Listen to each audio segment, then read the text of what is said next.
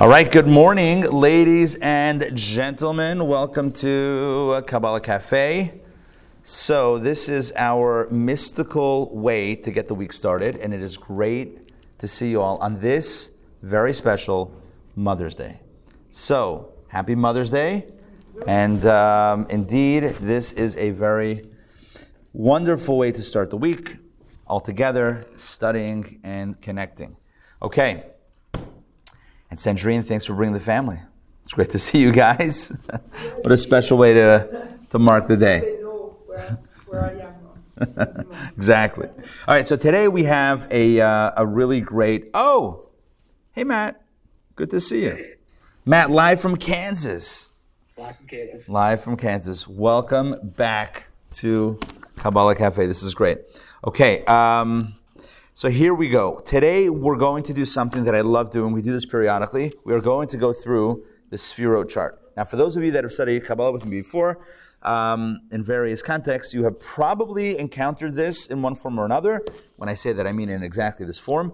We're going to go through this today with a very specific focus on, hey Joy, welcome, on masculine and feminine energies, as you will see. Today's class is entitled Mob Men.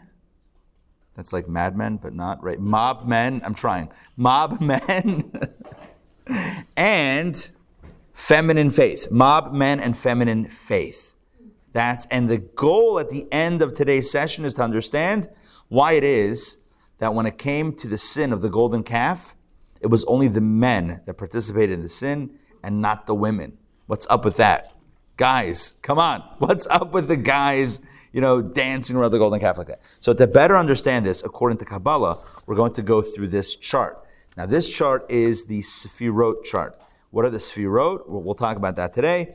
10 divine energies that are part of the fabric of the universe. It says that God emanated these 10 energies when, in the process of creating the world. These are the 10 building blocks, as it were, to the creation of the world. All right, all of this will become clearer as we go on. So let's, Arlene, please, 1 second. Leave one here. Please take and pass. Thank you. And Donna, great to see you. Please take and pass. I'm going to put this chart, if I can find it, I'm going to put this chart on the Zoom as well.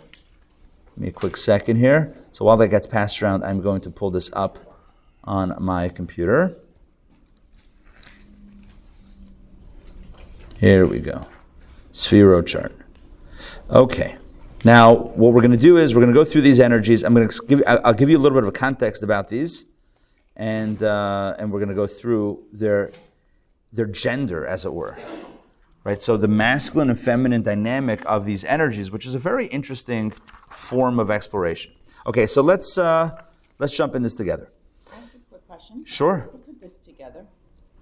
This specific handout? No. Or no, the construct? Of the energies. I mean, it's not in the Torah. Right. It's not like, how did it come to be that these were So defined? excellent question. So where do these 10 energies and their names originate from, and who's the first one that conceived of them? It begins in Sefer Yetzirah, which is one of the oldest books of Kabbalah. Sefer Yetzirah, we don't actually know who wrote it. Some say it was Abraham, Avram Avinu, our forefather Abraham, who wrote this book. It translates as the book of formation, Sefer Yetzirah. So it goes back a long time. It's in Zohar. Basically, in all the classic Kabbalistic works, you have this schematic, as it were, of energies. What's interesting, and I want to point out a lot of different features of what you have in front of you. What's interesting is that you could depict these energies in two different ways. One is, and before I even continue, any depiction is just on a paper. Right? It's like they don't actually exist in little circles, in that configuration. But there's two ways to even conceptualize their configuration. One is one energy following the next. So you have like energy 1, 2, 3, 4, 5, kind of like in a straight line. Again, not physically in a straight line, but just kind of going down from 1 to 10. Or you can picture them as falling along 3 lines, right, left, and center, where you have, as you have in this image. Right? If you take a look at this depiction, you see that there's a right line, a right vector, perhaps we would call it, a left vector, and a center vector. And the reason for that is because that depicts the energies as they exist in a state of balance as opposed to a state of non-balance. What would be the opposite of balance? Imbalance.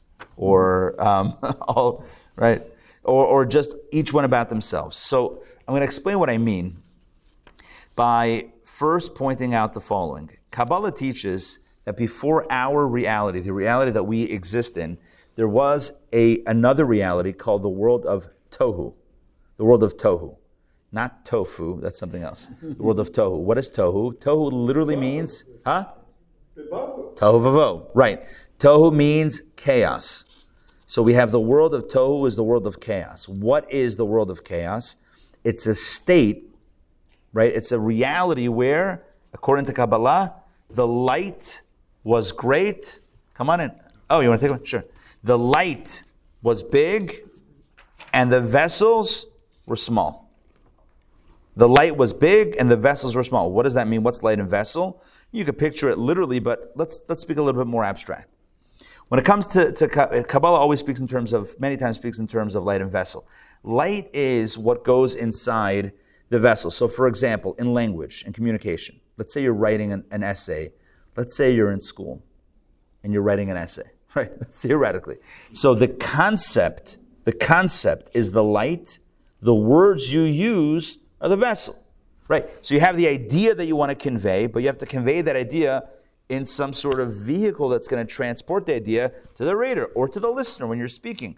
So the idea would be the light, and the words, the vocabulary, the language would be the vessel, right? So thoughts and speech, light vessel, or maybe more precisely, ideas and language, thought vessel, light vessel.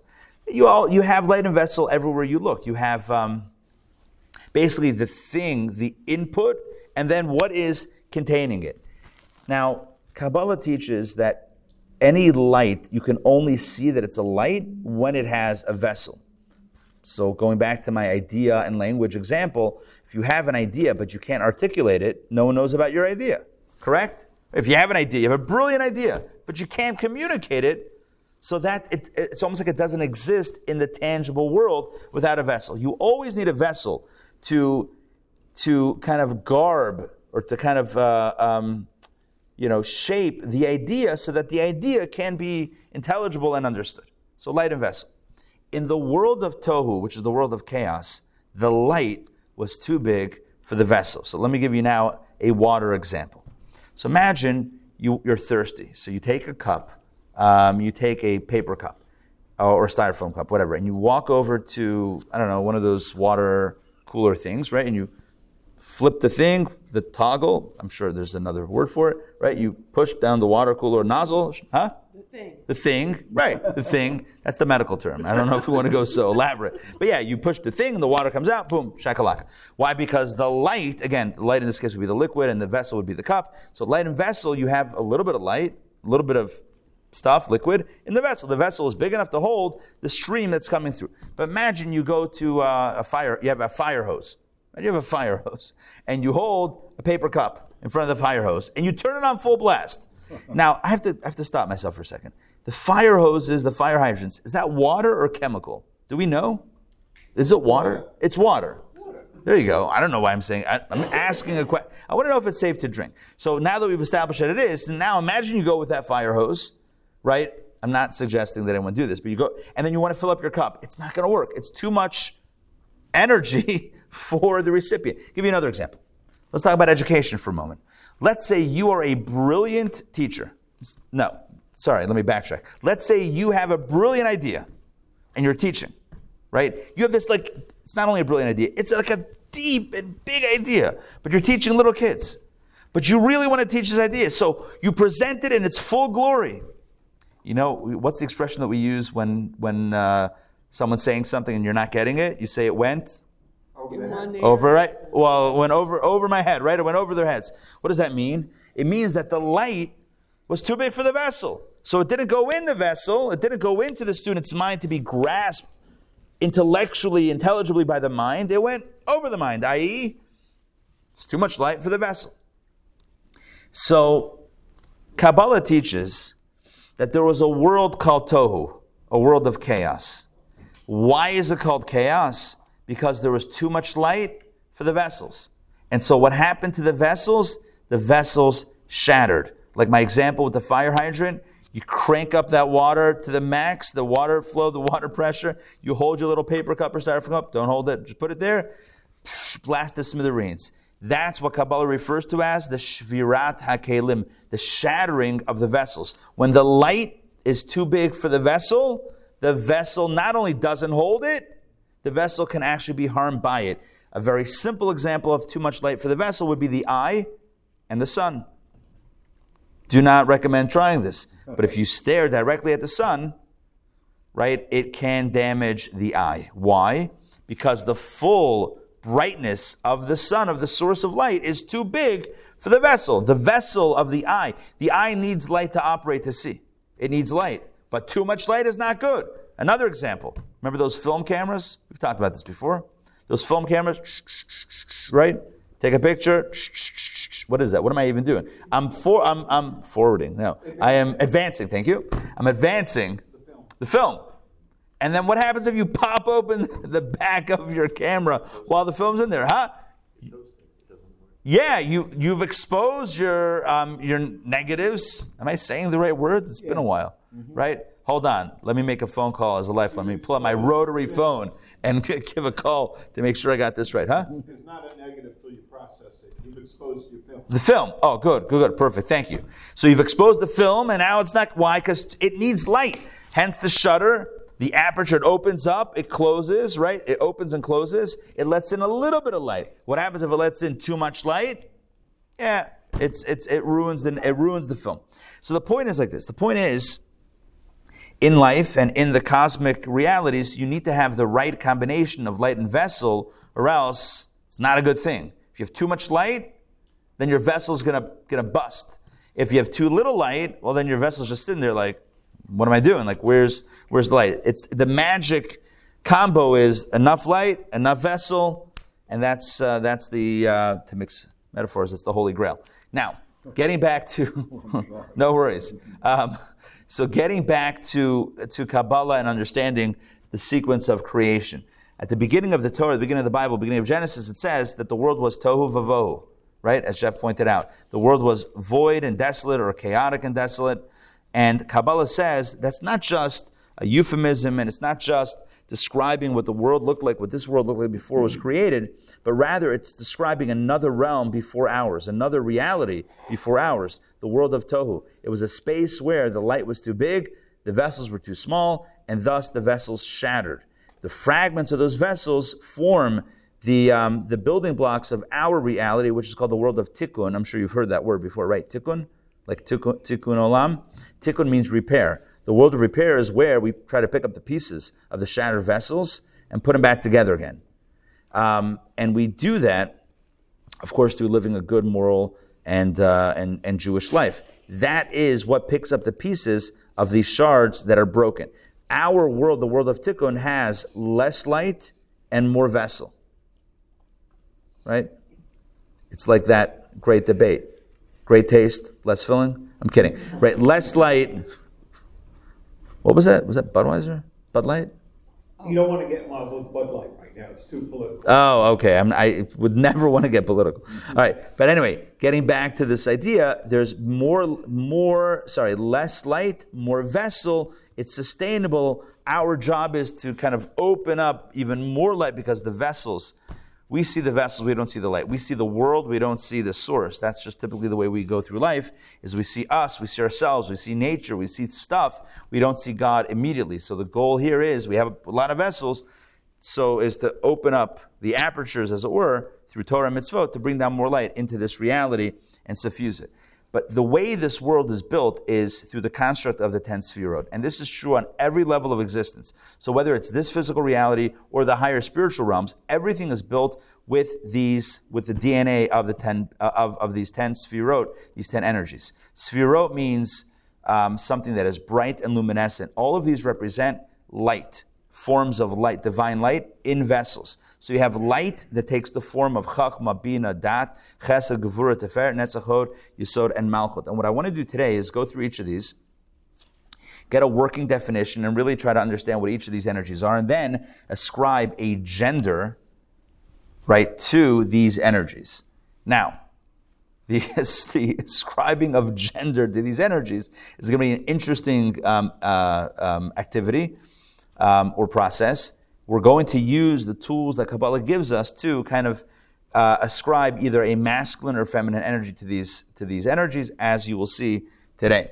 So, Chachma. Let's start from the top. The way you read this chart is top right, and top left, and then middle, right, left, center, starting from top down. So we begin with Chachma. Chachma is translated as wisdom, and that is a very poor translation. Chachma is really creativity. It's not about wisdom. I don't even know what wisdom means. Chachma means creativity. If you've ever had a moment where you've pondered a problem and then come to a solution, and you had that aha moment, like, aha, I've solved it. Like you have a problem. Like, how am I going to, X, Y, and Z? How am I going to do this? How am I going to pull off that? How am I going to, whatever it is, in business, in life, in school, whatever it is, wherever you are and you're stuck with a problem, and you suddenly arrive at a solution, the light bulb, it's depicted in comic books as a light bulb going off. That is the experience of Chachma. Chachma is new information, a new flash of insight, creative inspiration. So as well as if you've ever sat in on a meeting, a brainstorming session, starting off with a blank sheet of paper and then come up with something new, a new idea, that is all channeling the intellectual power of Chachma. So Chachma, I don't know if wisdom is, again, a poor translation. Chachma is intellectual creativity. Bina is very different. Bina is processing the information you already have, breaking it down, and understanding it really well. Understanding kind of works here. I would refer to it as actually comprehension. So it's, as opposed to creativity, Bina is comprehension. So Chachma is the designer, and Bina is the engineer. It doesn't have to be literally like that, but like, for example, right? You have the designers coming up with the crazy concept, the new idea, and Bina, the Bina side of the brain, figures out how to make it work. So imagine you're working for Apple. And Johnny Ives, remember him? Mm-hmm. Remember Johnny? Yeah, he was like the Johnny Ives, I think, or I think Ives. It's Ives. No, it's the guy who designed the iPhone, right? Imagine he comes up with this idea. We're going to have a phone that has no buttons. Great. Thank you very much. That is crazy. The age of BlackBerry, everyone's typing on their Crackberries. And now this guy comes, I have an idea. I have a dream. What's the dream? A phone with no buttons. Sure, that's going to work. Everyone's addicted to typing on their BlackBerries, and this guy's coming up with an idea of no buttons. Well, we have an on-screen keyboard. On-screen keyboard? Really, that's going to work? Little things press. You're going to get it wrong. I mean, there's no tactile feel. How's that going to work? So, and you have to build it out. You have to create it in a way that's going to work. Chachma is the idea. Bina is breaking it down, understanding it, making it work. Bina is the process by which you take new information and you understand it really well. So if you're researching a topic, right? You're researching a topic, a lot of that is Bina. You're channeling your Bina. Bina means you're going through a topic, understanding it really well, comparing, contrasting with other ideas. Bina is where the flash of insight that you have or that you've read or whatever, that's where it expands. Chachma is a point. It's that aha moment when you like, oh, I got it. If somebody asks you, what do you got? What did you get? You won't be able to answer it at that stage yet. Chachma is so purely creative, it's not expanded. It's still a single nukudah, it's still a single point. Bina is the expansion of that point. So Chachma is creativity. Bina is comprehension. What is that? That is where you're focused on the idea. So you had the flash of insight, you've developed it. That is now where you connect with it, where it becomes a little bit personal. Information, in general, ideas are a little bit, so what I'm looking for, they are a little bit abstract. That's not the word I'm looking for. They're a little bit impersonal. Ideas are impersonal. You can know an idea and understand an idea very well. You can have Chachma cranked up to the max and Bina cranked up to the max, but it still doesn't mean anything to you. You can understand the topic really, really well, and it could be completely impersonal to you. A story that I've shared countless times, at least it feels like to me countless times. Bertrand Russell was a philosopher, and an ethicist, and a mathematician, and he was a professor in a university decades ago. And unfortunately, he was found out to have been engaged in some unethical behavior. One of his colleagues called him out on it and says, you teach ethics, and here you are acting in a way that's unethical.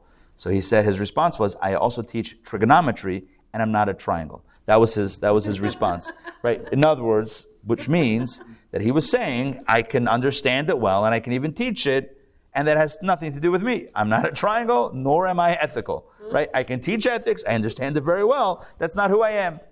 There's a disconnect. That is where you collapse the disconnect between the information and between the known and the knower. You collapse the gulf between knower and known, and now what's known becomes integrated with it. So you might know of a need, a social need. You might know that there are people in a country, in another country, or in this country that are in desperate need for something, and you can know about it, and you can read about it, and it still might not move you in any meaningful way.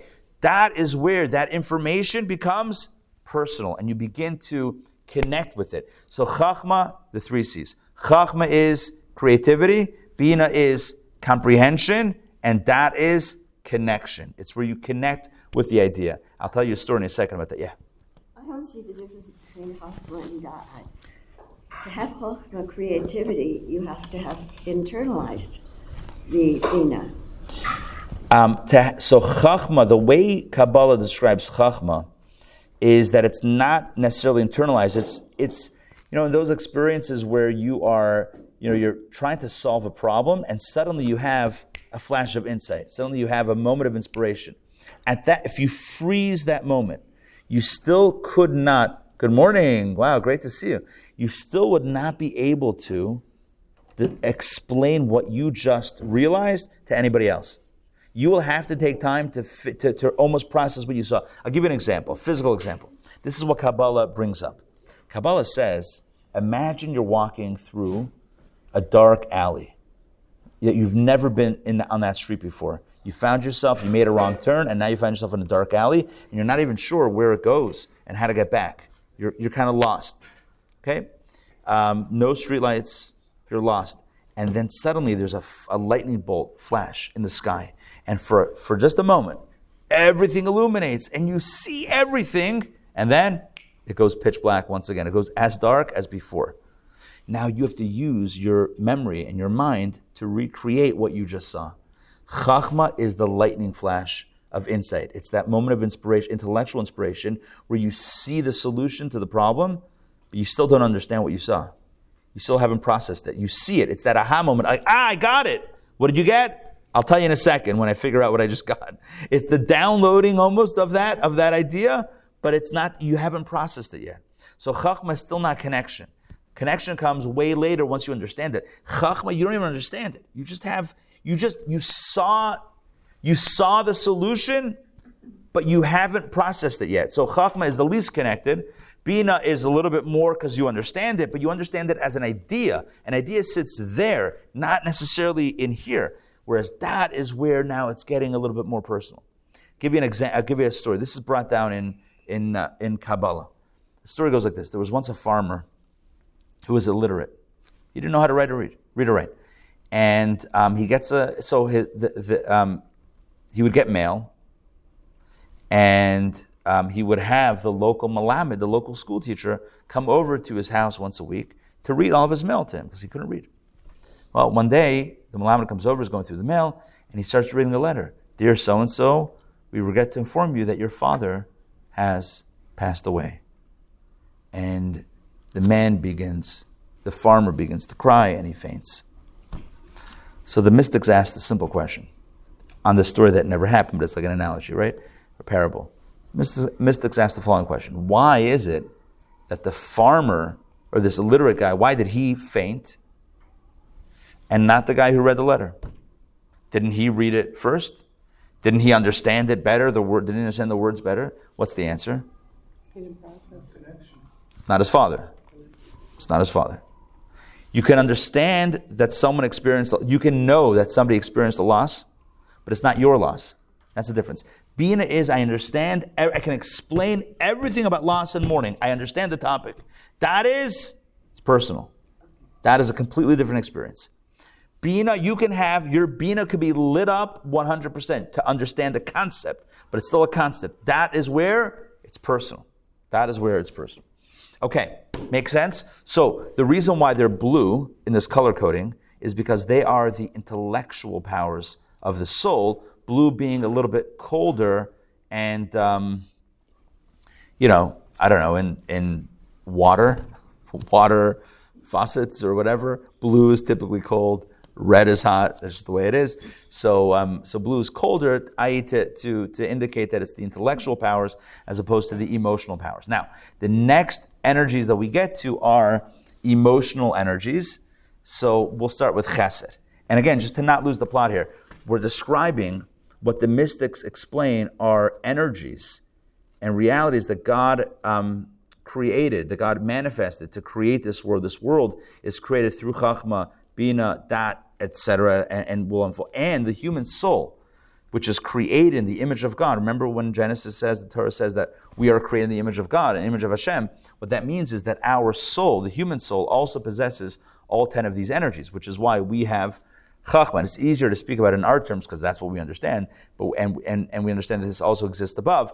But the way we'll understand this best is by reflecting how these exist within us. So we have Chachma, we have creativity. Bina, we have the ability to comprehend and break things down. Dat, we can connect with ideas. And now let's move on to the emotions, because even dat is how the idea is personal, but it's not how I feel about the idea. That comes next. Once it's personal, that leads directly to the emotions. Chesed is emotion number 1, which is loving kindness. Chesed is attraction. It's love. It's generosity. It's giving.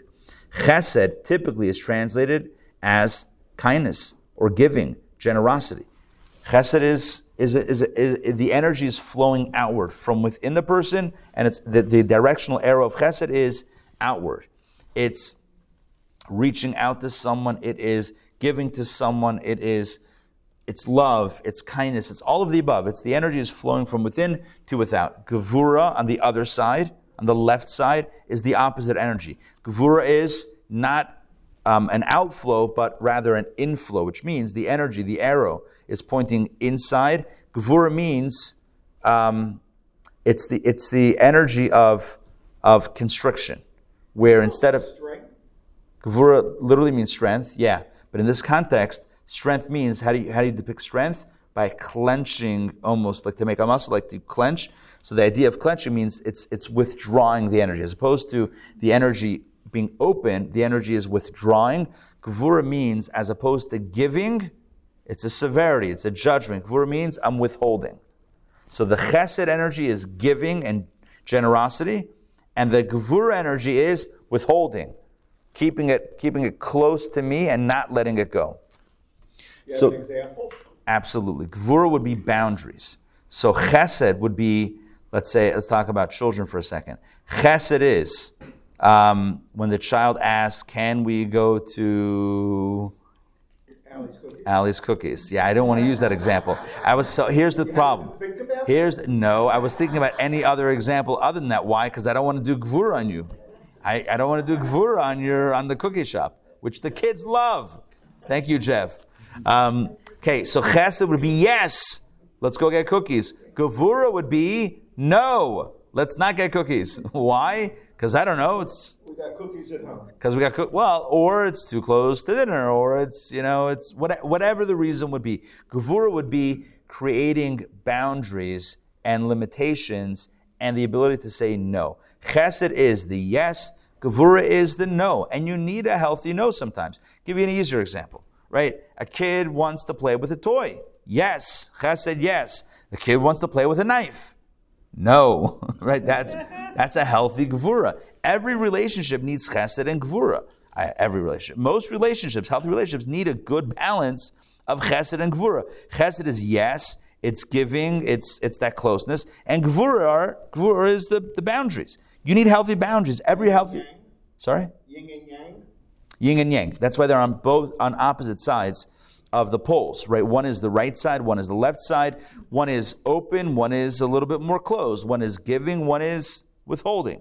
One is, there's just two different energies. You need both in a healthy relationship. So in parenting, you need to show your child love and care and generosity. At the same time, there's also boundaries and rules and restrictions, and that's part of a healthy relationship, right? Part of a healthy relationship is to have a balance, is to have both, and to utilize both of these energies in their healthiest way.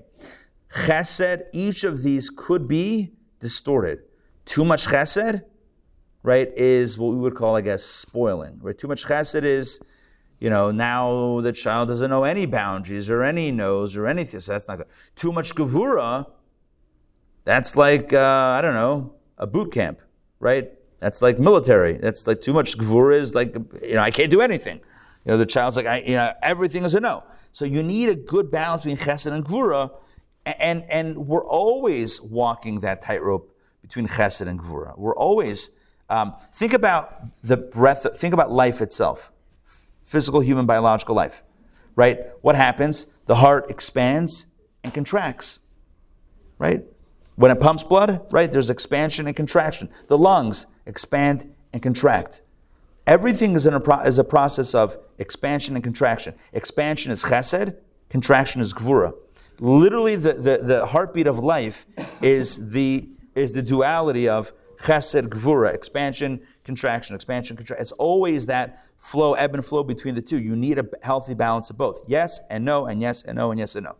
Tiferet in the middle. Let's keep on going. Tiferet is translated here as compassion. Tiferet is interesting because it's a hybrid of chesed and gvura, but not necessarily in the way that we might think.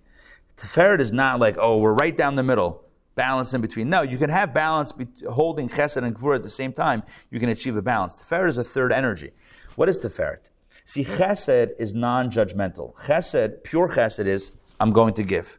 I'm going to give. Whether you deserve it or not, I'm a generous guy, I'm giving. That's chesed.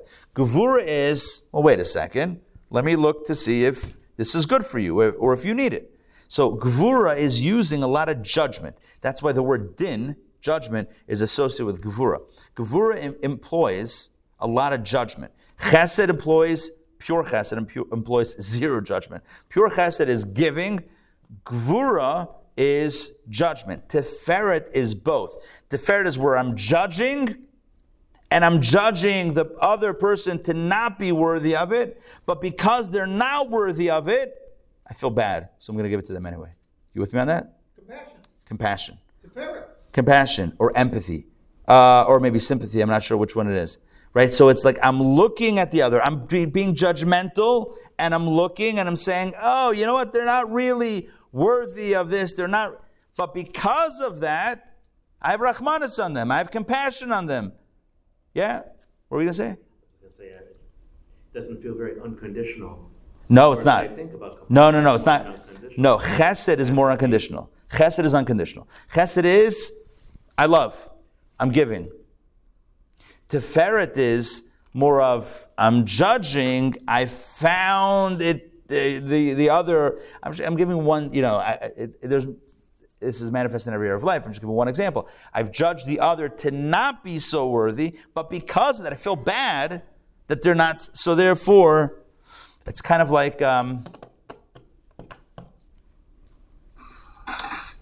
Kabbalah uses this in the context of one's own self-reflection. So you think about your own soul.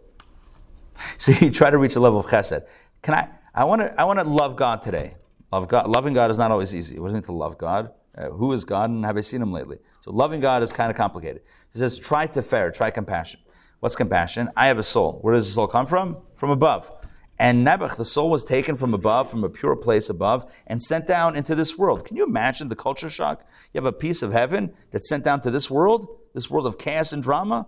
Wow, that's a culture shock. And then it's sent into a body with all of its mishigasin, of its craziness, and all of its needs. And the next thing you know, the soul is just wanting connection, but it's hard to find connection. And so internal tiferet is, I feel bad for my own soul. Shame, the soul has to put up with me. That's hard. That's not easy. And because of the compassion, we might take care of the soul because we're compassionate. And give the soul an outlet, i.e. prayer and good deeds and Torah study, etc. Anyway, that's another example of it. But just in short, in brief, chesed is expansion, gvura is contraction, chesed is unconditional, gvura is discernment, tiferet is combining both in a unique way, where I have the judgment and discernment, and as a result of that, I'm giving. So it's psychological gvura, but behavioral chesed. Does that make sense? Psychological gvura. On the inside, I'm judging like gvura, but on a behavioral level, I'm operating on a chesed level, which is giving. Psychological gvura, behavioral chesed. You heard it here for the first time. All right, moving on. Netzach. I was about to say next, but it's almost like netzach. Pretty much the same. Netzach is ambition. Okay, so here's the interesting thing about netzach. Netzach is, and again, all of these energies exist in the fabric of existence as well as in the human soul created in the image of God who employs these to create. So netzach is the ambition that we have to get stuff done. And I'll explain what that means. It's the drive. It's, what's the word I'm looking for? Ambition, drive, motivation. What else is it? It is endurance. It's the ability to see something through to the end. For any goal, or with any goal that's worth achieving, you will inevitably bump into obstacles. There's nothing worth achieving that won't have a wall that manifests along the way. You will always find an obstacle. The question is, when the obstacle presented itself, did you back down? Did you walk away? Did you retreat? Or did you keep on going to see your vision through? Netzach is the human ability to be so passionate about what you want that you're going to see it all the way through. Kind of like chesed, in the generosity sense, was about open giving and that flow. Netzach is, in the context of the human drive, is about seeing your vision all the way through to the very end. That means when somebody tells you it's not going to work, when someone tells you it's flawed, when someone tells you it's never going to work, you say, I'm going to do it anyway. And yes, Theranos can with one drop of blood. I'm sorry. That was a joke. Thank you. That was a joke, right? Even when all the experts say it can't, you say it can. I just need another $100 million to make it work. Anyway, all joking aside. The idea of netzach. Oh, netzach, can that be abused? Absolutely. Can that be ugly? Yeah. That's someone who's so addicted to power and to their own ego that they keep on pushing and knock everyone over. That's the unhealthy. Every energy here can be manifest in a healthy way and in an unhealthy way. That's where free choice comes in. Netzach could be tremendously beneficial. Netzach means that I don't get sidelined by how tired I am, or by ups and downs, ebbs and flow of life. I see something through my commitments. I see it through all the way to the end. That's a great quality. And you know what? That can also be a disaster, leading someone to be so addicted to their own ego and their own power that they will knock everything down along the way to get what they want at the expense of everyone else. That's unhealthy. Exactly like Elizabeth Holmes. Also, right. Hod. What is Hod? Hod is the opposite extreme. Hod is, here's translated as devotion. I don't know, we'll have to massage that into the real meaning. Hod in Kabbalah means the idea of yielding to something else or someone else. Whereas netzach is the ambition to push forward. Hod is the ability the ability to pull back. Hod is yielding. It's like, when you're merging onto a highway and you got the yield sign, you know what that means? The other guy's got the netzach sign, you got the Hod sign. They're going forward and you are yielding to them. Hod is the ability in a conversation to listen to the other person who's talking. Netzach is, let me tell you what I think. Netzach is, the guy on the first date, for 2 hours, he's talking about himself. For 2 hours. This guy is talking about himself. I did this and I did that and I think this and I think that. 2 hours in. He's like, oi, I've done so much talking about myself. My apologies. What what do you think about me? Right? That was the joke. That was the punchline. Not the delivery was. Right? You know that guy. Anyway, so Netzach is, here's what I think, all the way to the end. Hod is, I want to know what you think. Hod is the opposite quality. Hod is submission to another or to a higher value. Hod is to put the brakes, right? And to slow down and to allow something else to present. Yesod is translated here as bonding. It's really about the power of communication, which is that give and take between Netzach and Hod. It's about, Netzach is in the relationship, it's about the giving, and Hod is the receiving. So in a sense, Yesod is that communication, is that connection. Every real connection, every real relationship employs both the Netzach and the Hod, the give and the take of, let's say, a conversation. You're speaking, you're in that Netzach presentation, and then you're listening. As the other speaks, you're in that Hod presentation. You share your thoughts, you listen to the other one's thoughts, and that is Yesod, that healthy connection of communication that blends both of those energies. And then you get to Malchut. And if you notice in this depiction, Malchut looks like an outlier. Do you notice that? It's kind of disconnected from the rest of the structure. It almost looks like you have like a nice structure, especially if you throw Keter in there. Right? At no extra charge. We could have thrown Keter at the top, and it makes like a nice little diamond shape. And then you have a diamond plus one. Like what? Who's that extra wheel over there? Malchut. Malchut is disconnected from the rest. What is Malchut? Malchut is literally translated as kingship or leadership. You know, a week ago, England got a new king, King Charles. That was a big simcha in England. Was it? I don't know. Yes? It was a big... Everyone's... Harry, but yeah. Too soon, right? Oof, it's complicated. Meghan wasn't there, right? She was not there. Yeah, Meghan wasn't there. She was the outlier. Right. You're saying Malchut is the Meghan. I don't know. We'll have to see. But anyway, I asked yesterday, so I gave that class that you saw the email about, the one about royal drama, King Charles, Prince Harry, and the ethics in the midst of honoring parents. That's what was the topic we did in Davening 101 yesterday. And so, yeah. So we spoke about the context of Harry and Charles, that complicated relationship vis-a-vis honoring parents. And so, why am I saying this? Because we were discussing how Meghan did not show up to the you were there. Yeah, to the coronation. She did not show up to the coronation. And maybe that was her way of not like drawing too much attention, and it was just like it was able to happen.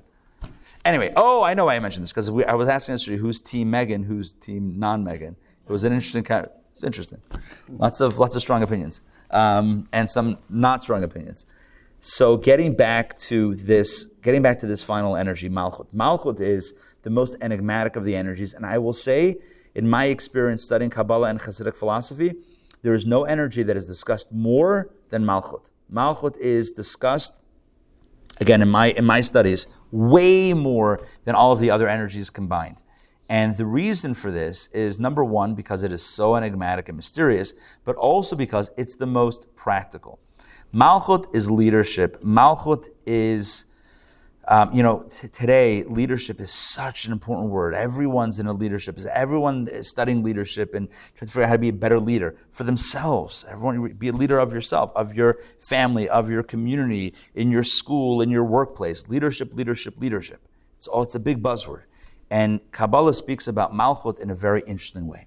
The one thing you notice about Malchut is that it's at the bottom of all the other energies. Think about how counterintuitive that is. You think about a leader, and if you were to create like an org chart, where would you put the leader? The top. At the top. And here, where's the leader? The bottom. At the bottom. How does that make any sense? It leads down to the leader. But you would think. Qualities. Correct. Right. So that's the way it's depicted here. But again, I just want to point out how counterintuitive that is. In any org chart, the leader, the CEO, is at the top. And you usually have those lines and branches that go from the top. There's a single head, and then from there, the lines are going down to the rest of the organization, to the rest of the company or whatever, nonprofit. It goes there, and then it goes down. And here, Malchut is at the bottom. What's going on here? Did the Kabbalists Get it wrong? I mean, it's a simple fix. Oh, now that's great. Turmlam. Oh, sorry. Malchut. Right? But what's going on? Why is it at the bottom? So I don't want to, Kabbalah didn't get it from modern conversations on this. Are you familiar with the phrase servant leadership? It's like a buzzword today, servant leadership. Servant leadership means that you're a leader, but you're also listening. Malchut, Malchut being positioned at the bottom tells us the Jewish take on leadership. You know what leadership really is? The ability to listen and to integrate, to synthesize a lot of ideas and to then make a decision. Leadership means making tough decisions, but it's the product of, right, as Toba says, product of listening to what comes before it, gathering information, synthesizing ideas, putting it all together. The greatest leaders are the ones who listen the best and the most. If you don't listen and you make decisions, that's not called leadership. It's called dictatorship. There's a different word for that. Mm-hmm. Someone who makes a decision on their own at the expense of everyone else and says, this is the way we're going to do it, and that's it, my way or the highway, is less a leader and more a dictator. We have a name for that also. Right? That's not Malchut. Malchut is a very specific type of leadership. A leadership that listens, a leadership that is driven by humility. Think about the greatest Jewish leader that you know in history, in the Bible. Who's the greatest? It should be easy. Who's the greatest leader in the Torah? When you read the Torah, Moses, right? It's called the 5 books of Moses after all. Anyway, right? Moses, Moshe Rabbeinu. He's the dude. And when you think about his origin story of leadership, happened at the burning bush. There he is minding his own business, shepherding his flock, as it were. And psst, Moses. Imagine the scene. It's like, who said that? Look in the burning bush. The bush is burning, but it's not being consumed. I played Moses in a theatrical. This is absolutely true. It was a play called Exodus. It was a show called Exodus. I know, it was a very creative name. We did this for kids, for school-age kids, in a few different places. I did it in New York and in Montreal. Elaborate sets. I played Moses. I held like a little baby sheep or lamb. That was legit. Mm-hmm. Yeah, legit. Was it alive? Live, yeah, live action. Wow. Yeah, the plagues. Was the sheep live? Yeah. Yes. Absolutely live. Wow. Yeah. Had a staff, the whole 9 yards. Yeah. I told him what to do. I'm kidding. No, like a walking staff. Anyway, getting back to this. So, I'm just remembering my lines. Who said that? Anyway, so Moses, God says to Moses, I want you to be the one to take the Jewish people, to go to Pharaoh, etc., relay the message, let my people go, blah, blah, blah. Fine. So what's Moses' reaction? He says, no, you got the wrong guy. It's like, you want a leader who's going to do this? Great, find someone else. I'm not interested. Why? He wasn't running after power. He wasn't running after fame. What he wanted to do was, live his life and be his own person. A true leader is someone who is marked most predominantly by humility and the desire not to be a big shot. The one who's running after leadership, you might want to run away from that leader. Someone who's running like, pick me. It's like, do we really want to pick you? I don't know. I'd rather someone who doesn't want to be in that position. The Torah says something fascinating. When it came time for Aaron, for the first time, to step up as the high priest. God had appointed him the high priest, but it's a title until the tabernacle opens up and things are actually happening. So the day that the Mishkan, the tabernacle, was open for business, they had the big ribbon, right, the hard hats. Kidding. So they opened up the Mishkan and it came time to offer the first sacrifice. And it was supposed to be Aaron to do it. And Aaron doesn't want to approach. Aaron HaKohen, he doesn't want to approach. And Moses says to him, go. He's like, it's kind of like embarrassed or ashamed. He was afraid to go. And Moses says, you're embarrassed, you're ashamed. That's why you were chosen. That's why you were chosen. You don't want someone who's running after. Someone who's running after it, Oh man, that's probably for all the wrong reasons, right? Because to be a leader is very difficult. You have to listen a lot. A real leader, to listen a lot. You have to care about the people that you're leading. To really care. And that's not an easy thing. That requires a lot of intake. We typically think that a leader is the one who gets to call the shots and tell other people what to do. Leadership is being open and listening and being sensitive to the needs of the other. That's what real leadership is. That's why leadership is so hard to get right, because the leadership model that we see in the world is the exact opposite of what real, at least according to Kabbalah and Judaism, of what real leadership is. Right? We make a big, there's a lot of noise about the leaders who are all about telling people what to do and this and that and that. Meanwhile, a real leader, someone who's sensitive and listening, is doesn't make a big splash. But that's what real leadership is. When you look throughout Torah, King David, Moses, in our times, the Rebbe, for a year, refused to become officially named as Rebbe. He didn't want it. He didn't want the job. He didn't want the job. Until there was no other choice. I mean, it's like, all right, you've been selected, right? You've been selected. So you get those phone calls. Hello? You've been selected for a cruise. I don't think so. I'd rather not. I'd rather not have your cruise with all the strings attached. Oh, you could be the leader. I don't want to be the leader. I know what it means. I don't live my life anymore. To be a leader means I don't have my life anymore. I've just let go of my life, right? A Rebbe doesn't have. I mean, we're speaking in like. It means you don't have your own life anymore. There's no personal life. Now it's all about the people. It's all about the leadership. It's all about listening to what everyone needs and helping others. That's what real leadership is. So who wants that? You want the leadership where you can tell everybody what to do at their own peril? Oh, you want to be a dictator. Oh, so just say that. You want to be a dictator, not a leader. Anyway, well, here's the point. Malchut, of all these energies, is so unique. It's the only energy of the 10 that is more focused on the other than self. All of the previous 9, my ideas, my feelings, my ambition, my this, my that. Malchut is about you.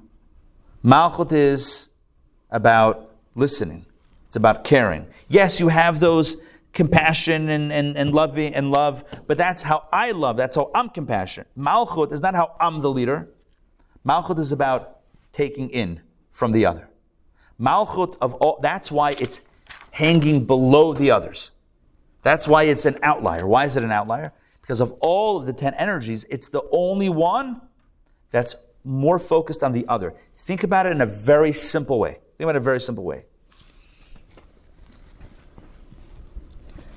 To be a leader, you need someone else. You need the other. To be kind, you could be kind yourself. The way Kabbalah describes it, let me give you an example. Kabbalah says like this.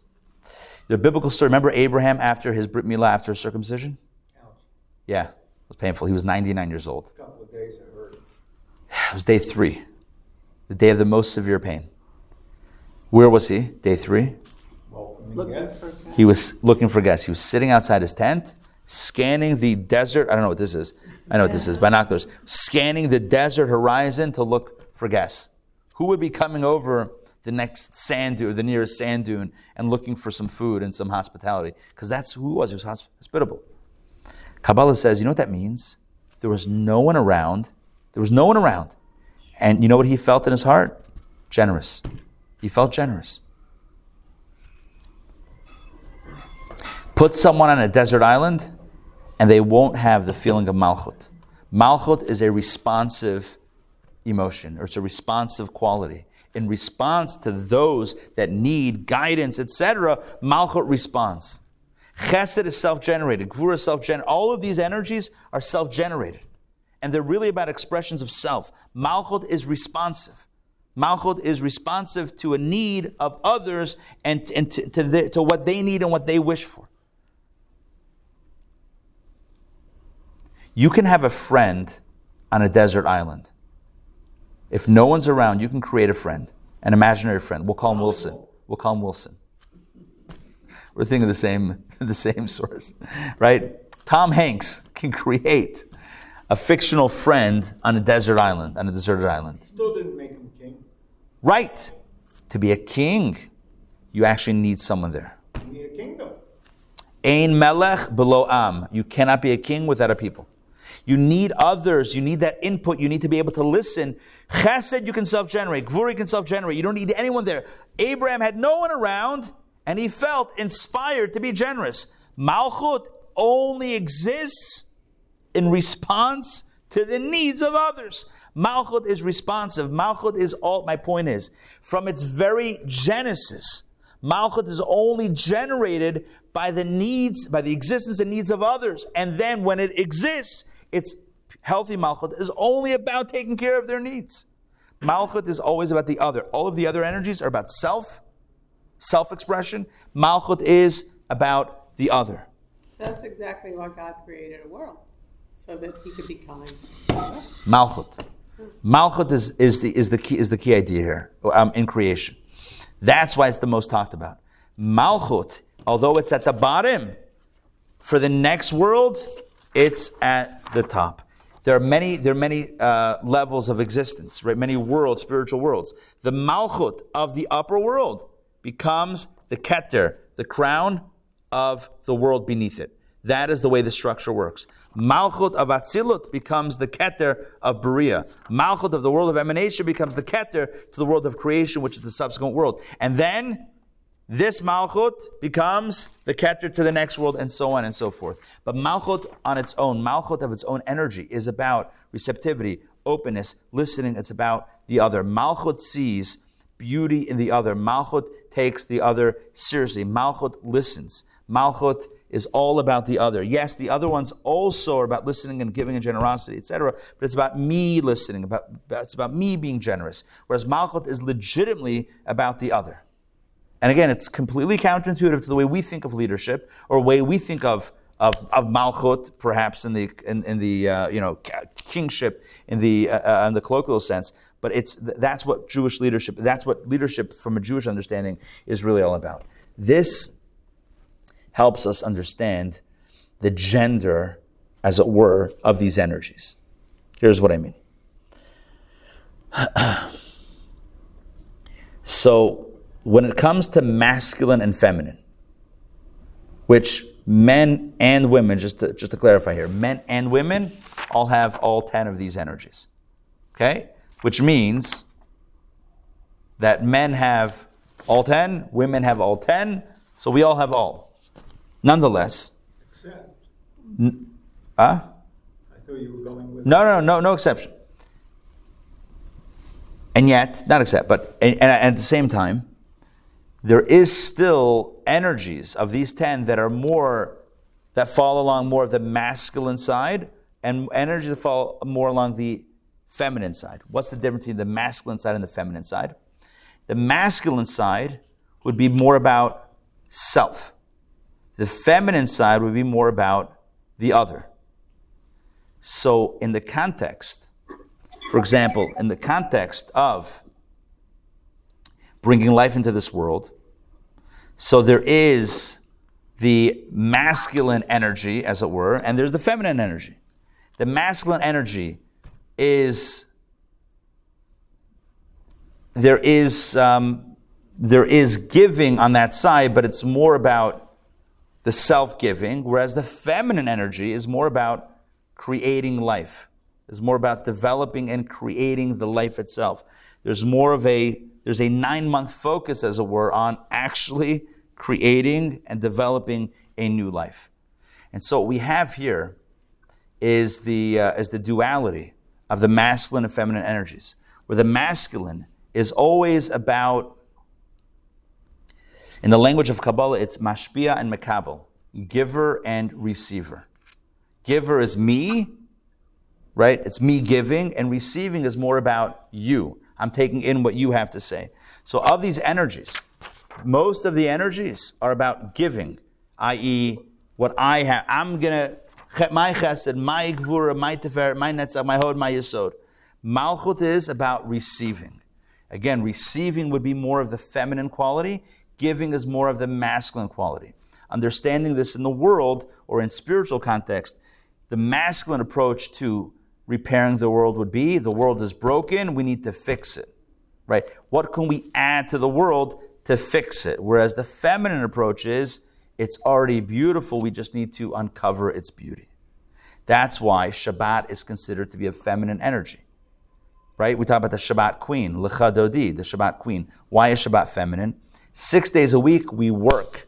And what's the nature of work? It's broken, I'm going to fix it, right? The world is not perfect. What can I do to fix the world? Shabbat, the energy of Shabbat is, the world is already beautiful. Let me uncover its beauty.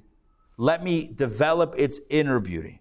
That's a feminine approach. Again, men and women work, men and women rest on Shabbat. It's not men versus women. It's more of a masculine approach versus a feminine approach. The masculine approach is,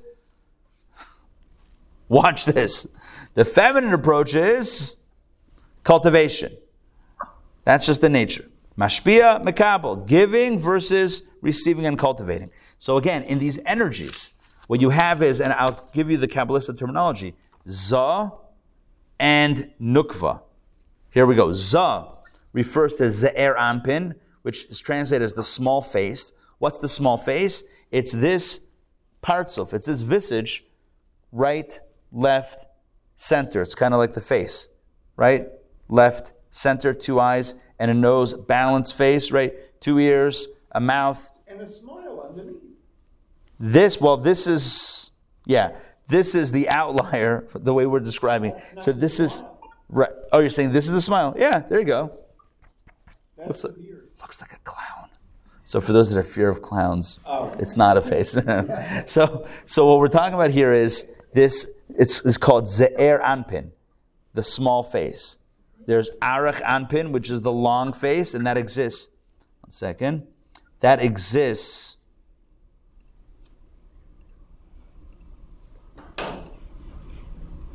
Okay. That exists in the higher realms. We're not talking about Arach Anpin. Ze'er Anpin, the small face, is right over here. These 6 energies, 1, 2, 3, 4, 5, 6. That's called Ze'er Anpin. And then you have Nukva. Nukva is the feminine energy of Malchut. Za is masculine. Nukva, Malchut, is feminine. Za is giving. Malchut is receiving. Right? As Toba said before. These energies are all sharing, and Malchut is listening. This is like the other Tom. Top 3, so it's interesting. This is like the other Tom Hanks movie. I don't know which one. The one that took place in the Louvre. Which one? Oh, Or in the airport? no. Catch me if you can. Da Vinci Code. Da Vinci Code. Da Vinci They Code. also talk about feminine being the receiver. Oh, do they? Yes. Well, they got that from Kabbalah. I was going to say. That's not even a question. Did it come I never read the book, but yeah, that's 100% Kabbalah. So up here, that is, we'll leave that aside. Chachma is considered masculine. Bina is feminine. Why? Chachma is the flash of insight. It's like the seed of the idea. And Bina is where it's developed and cultivated. So that's kind of like, Bina is like the womb of understanding where you develop the idea. Whereas the Chachma is like the seminal idea, the seminal drop of the idea that then it gets cultivated in the womb of Bina and developed and then birthed as an idea. As a fully fledged, fully built out with limbs and everything idea. So Chachma would be the masculine, Bina would be the feminine. But then when you get down to the emotions, right, the red stuff, so the first 6 are the masculine energies, and then Malchut is the feminine energy. And so the big idea, and we're going to do this next week inside, because we're approaching the time, the big idea that we're going to share in our discourse, which looks like this, is that the feminine energy is very much connected with the other and understanding how the process of creation happens. It's like, I mean, again, just going back to human to life or procreation, it's the feminine, it's the mother that has a much greater, grasp on the creation of life. right? Creation of new life. That's why we celebrate Mother's Day. That's right. Perfect Mother's Day Chabad theme, doesn't. right? Huh? Chabad doesn't. Well, every day is. Oh, that's only because we say every day is Mother's Day. That's how we. That's bullshit. That's how we get. That's how we get. Your husband's blame. That's how we get that in. You're not your husband's mother. I know. I'm talking about the kids. Every day is my Mother's Day. Yeah. Well, anyway, we'll talk after the class. But here's the point. The point is that that the mother, as opposed to the father, the mother has a sense of creating life and understanding life and seeing how the life that's created was the process of the gestation, etc. More than the male, more than the man, more than the father. It's a natural biological thing. There's just more of a connection. Malchut has a greater sensitivity to what comes below it than the upper energies. I'm going to say that again. This is the final point that I want to say today. Malchut, right, which, as I said before, Malchut, the lowest of one level becomes the keter to the next level. Malchut has a greater understanding from the inside out of the energy that will flow into the next world as opposed to the energies that precede Malchut, because those energies are not directly flowing into the next world or shaping the next world. It's Malchut that deals with the people. It's Malchut that deals with the other. The other energies are like, here's what I think, here's what I think, here's what I think. It's Malchut that synthesizes those and then shares them and then passes them forward. It's Malchut that is more connected with the Am, with the people, than all of the other energies prior to it. And thus, it's Malchut that understands how the life that exists beneath it is connected with the life that exists above it. Whereas the higher energies don't see any connection really between themselves and what is produced. Malchut sees the process all the way through. One might say, in the physical example, the human example, a father is like, wow, where did this child come from? And the mother says, I know exactly where this child came from because I've been carrying it and I've birthed it into being. So the mother has a deeper appreciation from the inside out, right, literally and figuratively, of the process of creating life and that new life, and how that new life is a continuum of what was before. Whereas the masculine perspective is there's a bit more of a gap of disconnection organically between where it comes from and what it becomes. That's going to play a pivotal role into understanding why the sin of the golden calf was driven by men and not by women. I thought we might get to there today. It's fine. We'll get there next week and we'll read it inside. It's a dazzling interpretation and reimagining of the whole entire episode of the golden calf, and also really a call for all of us. Because at the end of the day, it's not about men versus women. It's about masculine versus feminine approach. And every male and every female can call forth their inner Malchut. And their inner Malchut means the ability to see the flow of life from the top going all the way through into that next space. And it means the connection between what will become and what was. It's seeing the two, the connection point between the two. And that's the key, as we'll see, to the idea of maintaining faith, of seeing God in this world. Yeah. In the world of Kabbalah, do we assume that these sferot exist for us to seek a balance amongst the 10 energies? Yes. Become a better individual so that we can go to the next level? Or? So the answer to your question is 100%. The reason why we know about this and study this is precisely to try to achieve a better balance of this in our lives and to achieve a more harmonious balance of these energies. That is one of the definitions of tikkun, as opposed to the world of tohu, where each energy, I don't know if I ever got back to that tohu versus tikkun thing, whereas in tohu, the primordial world of chaos, where each energy is on its own and it doesn't see a balance. So when you don't see a balance, you have a bunch of people in the room and everyone has their opinion and no one's speaking to each other, you have chaos, right? You have absolute chaos. Whereas the world that we live in, the goal is synthesis and tikkun. So that's the answer. Now, to your second point, or to how you concluded that, and does that get us to the next level? I would say that Judaism focuses less on the personal elevation that is born of that, and more about the impact on the world right here, right now, that is born of that. In other words, when we are in a place of equilibrium and tikkun, when we are not chaotic inside, when we are harmonious inside, we are more likely to live that way harmoniously on the outside and create a more harmonious environment for us all. and that is essentially creating a better world and a more messianic world, a more Mashiach energy world, which is really about a balance of the energies. It's really about that seeing the light in the energies, which creates that balance. So yeah, that would be one of the major goals. Yeah. Are these specifically Jewish energies? Because the people at the Golden Calf, a lot of them were not. Yeah, so it's interesting. It's a very good question. My understanding of this is that these are energies that exist within the human soul, within both the godly soul and the animal soul, within a Jewish soul and with other souls, but specifically human souls, because it says that human beings were created in the image of God. And the idea here would be that, let's say, animals have their own energy and their own soul, but not necessarily composed of these 10 specific energies. This is unique to the human soul, and it's unique to the human experience to have these different powers and abilities that we're then meant to synthesize. And the key here today is understanding how Malchut is both the end of one space, that which is receiving, and also giving to the next space, but in a way of compassionate kingship or servant leadership, but seeing the energy flow all the way through from one dimension to the next. It's very powerful and it's very beautiful, and it's going to help us understand why that feminine, what I would call that feminine awareness, is the key to seeing God here on earth, as opposed to thinking that God is up there and that here's a world and there's a gap in between. Seeing the flow of divine energy from the top all the way to the bottom is a uniquely feminine lens to see the world through. It's seeing that process all the way through. And that's going to help us understand why it is that the women did not participate in the Golden Calf, and why really for us the calling is, for all of us, men, women, right, other, it's about evoking that feminine energy within us to really see the truth of what drives all of this around us.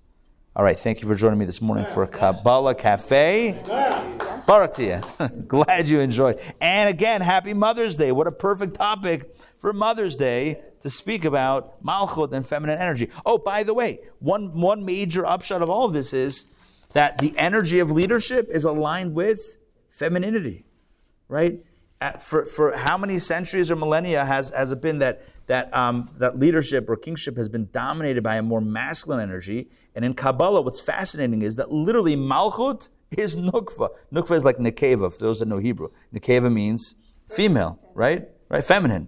Literally, Malchut in Kabbalah is called Nukva. Nukva is the Aramaic of Nekeva, feminine. So it's just fascinating that in the Kabbalistic Jewish understanding, leadership is always a feminine energy. That's why Queen Elizabeth is better than Queen Charles is going to be. We'll have to see how it plays out. Maybe he has to channel his inner mom. You can't do this. You can't do the wave? All right. Well, thank you all for joining. Don't forget, next week, same bad time, same bad channel. Oh, also, I should point out, this week, we have a few special events coming up. Number one, tomorrow night, we have a book launch and signing. Not a book that I wrote, but a book that a good friend of mine wrote, Rabbi Mendel Edelman. He wrote a book called Lodestone. It's all about reconciling divine values with human values. What happens when you read the Torah and you're like, well, that doesn't resonate. Like, I have my own values and that doesn't resonate. How do we reconcile those two values? And then next week, that's tomorrow night, right here. Actually, I think maybe even in this space at 7:30. And then next week, Wednesday, one night before the holiday of Shavuot, we have a special lecture by a visiting rabbi from South Africa, Rabbi Levi Weinberg, who will be speaking about the topic of Torah in 23, Torah's modern day application, and how Torah can guide us in our modern dilemmas.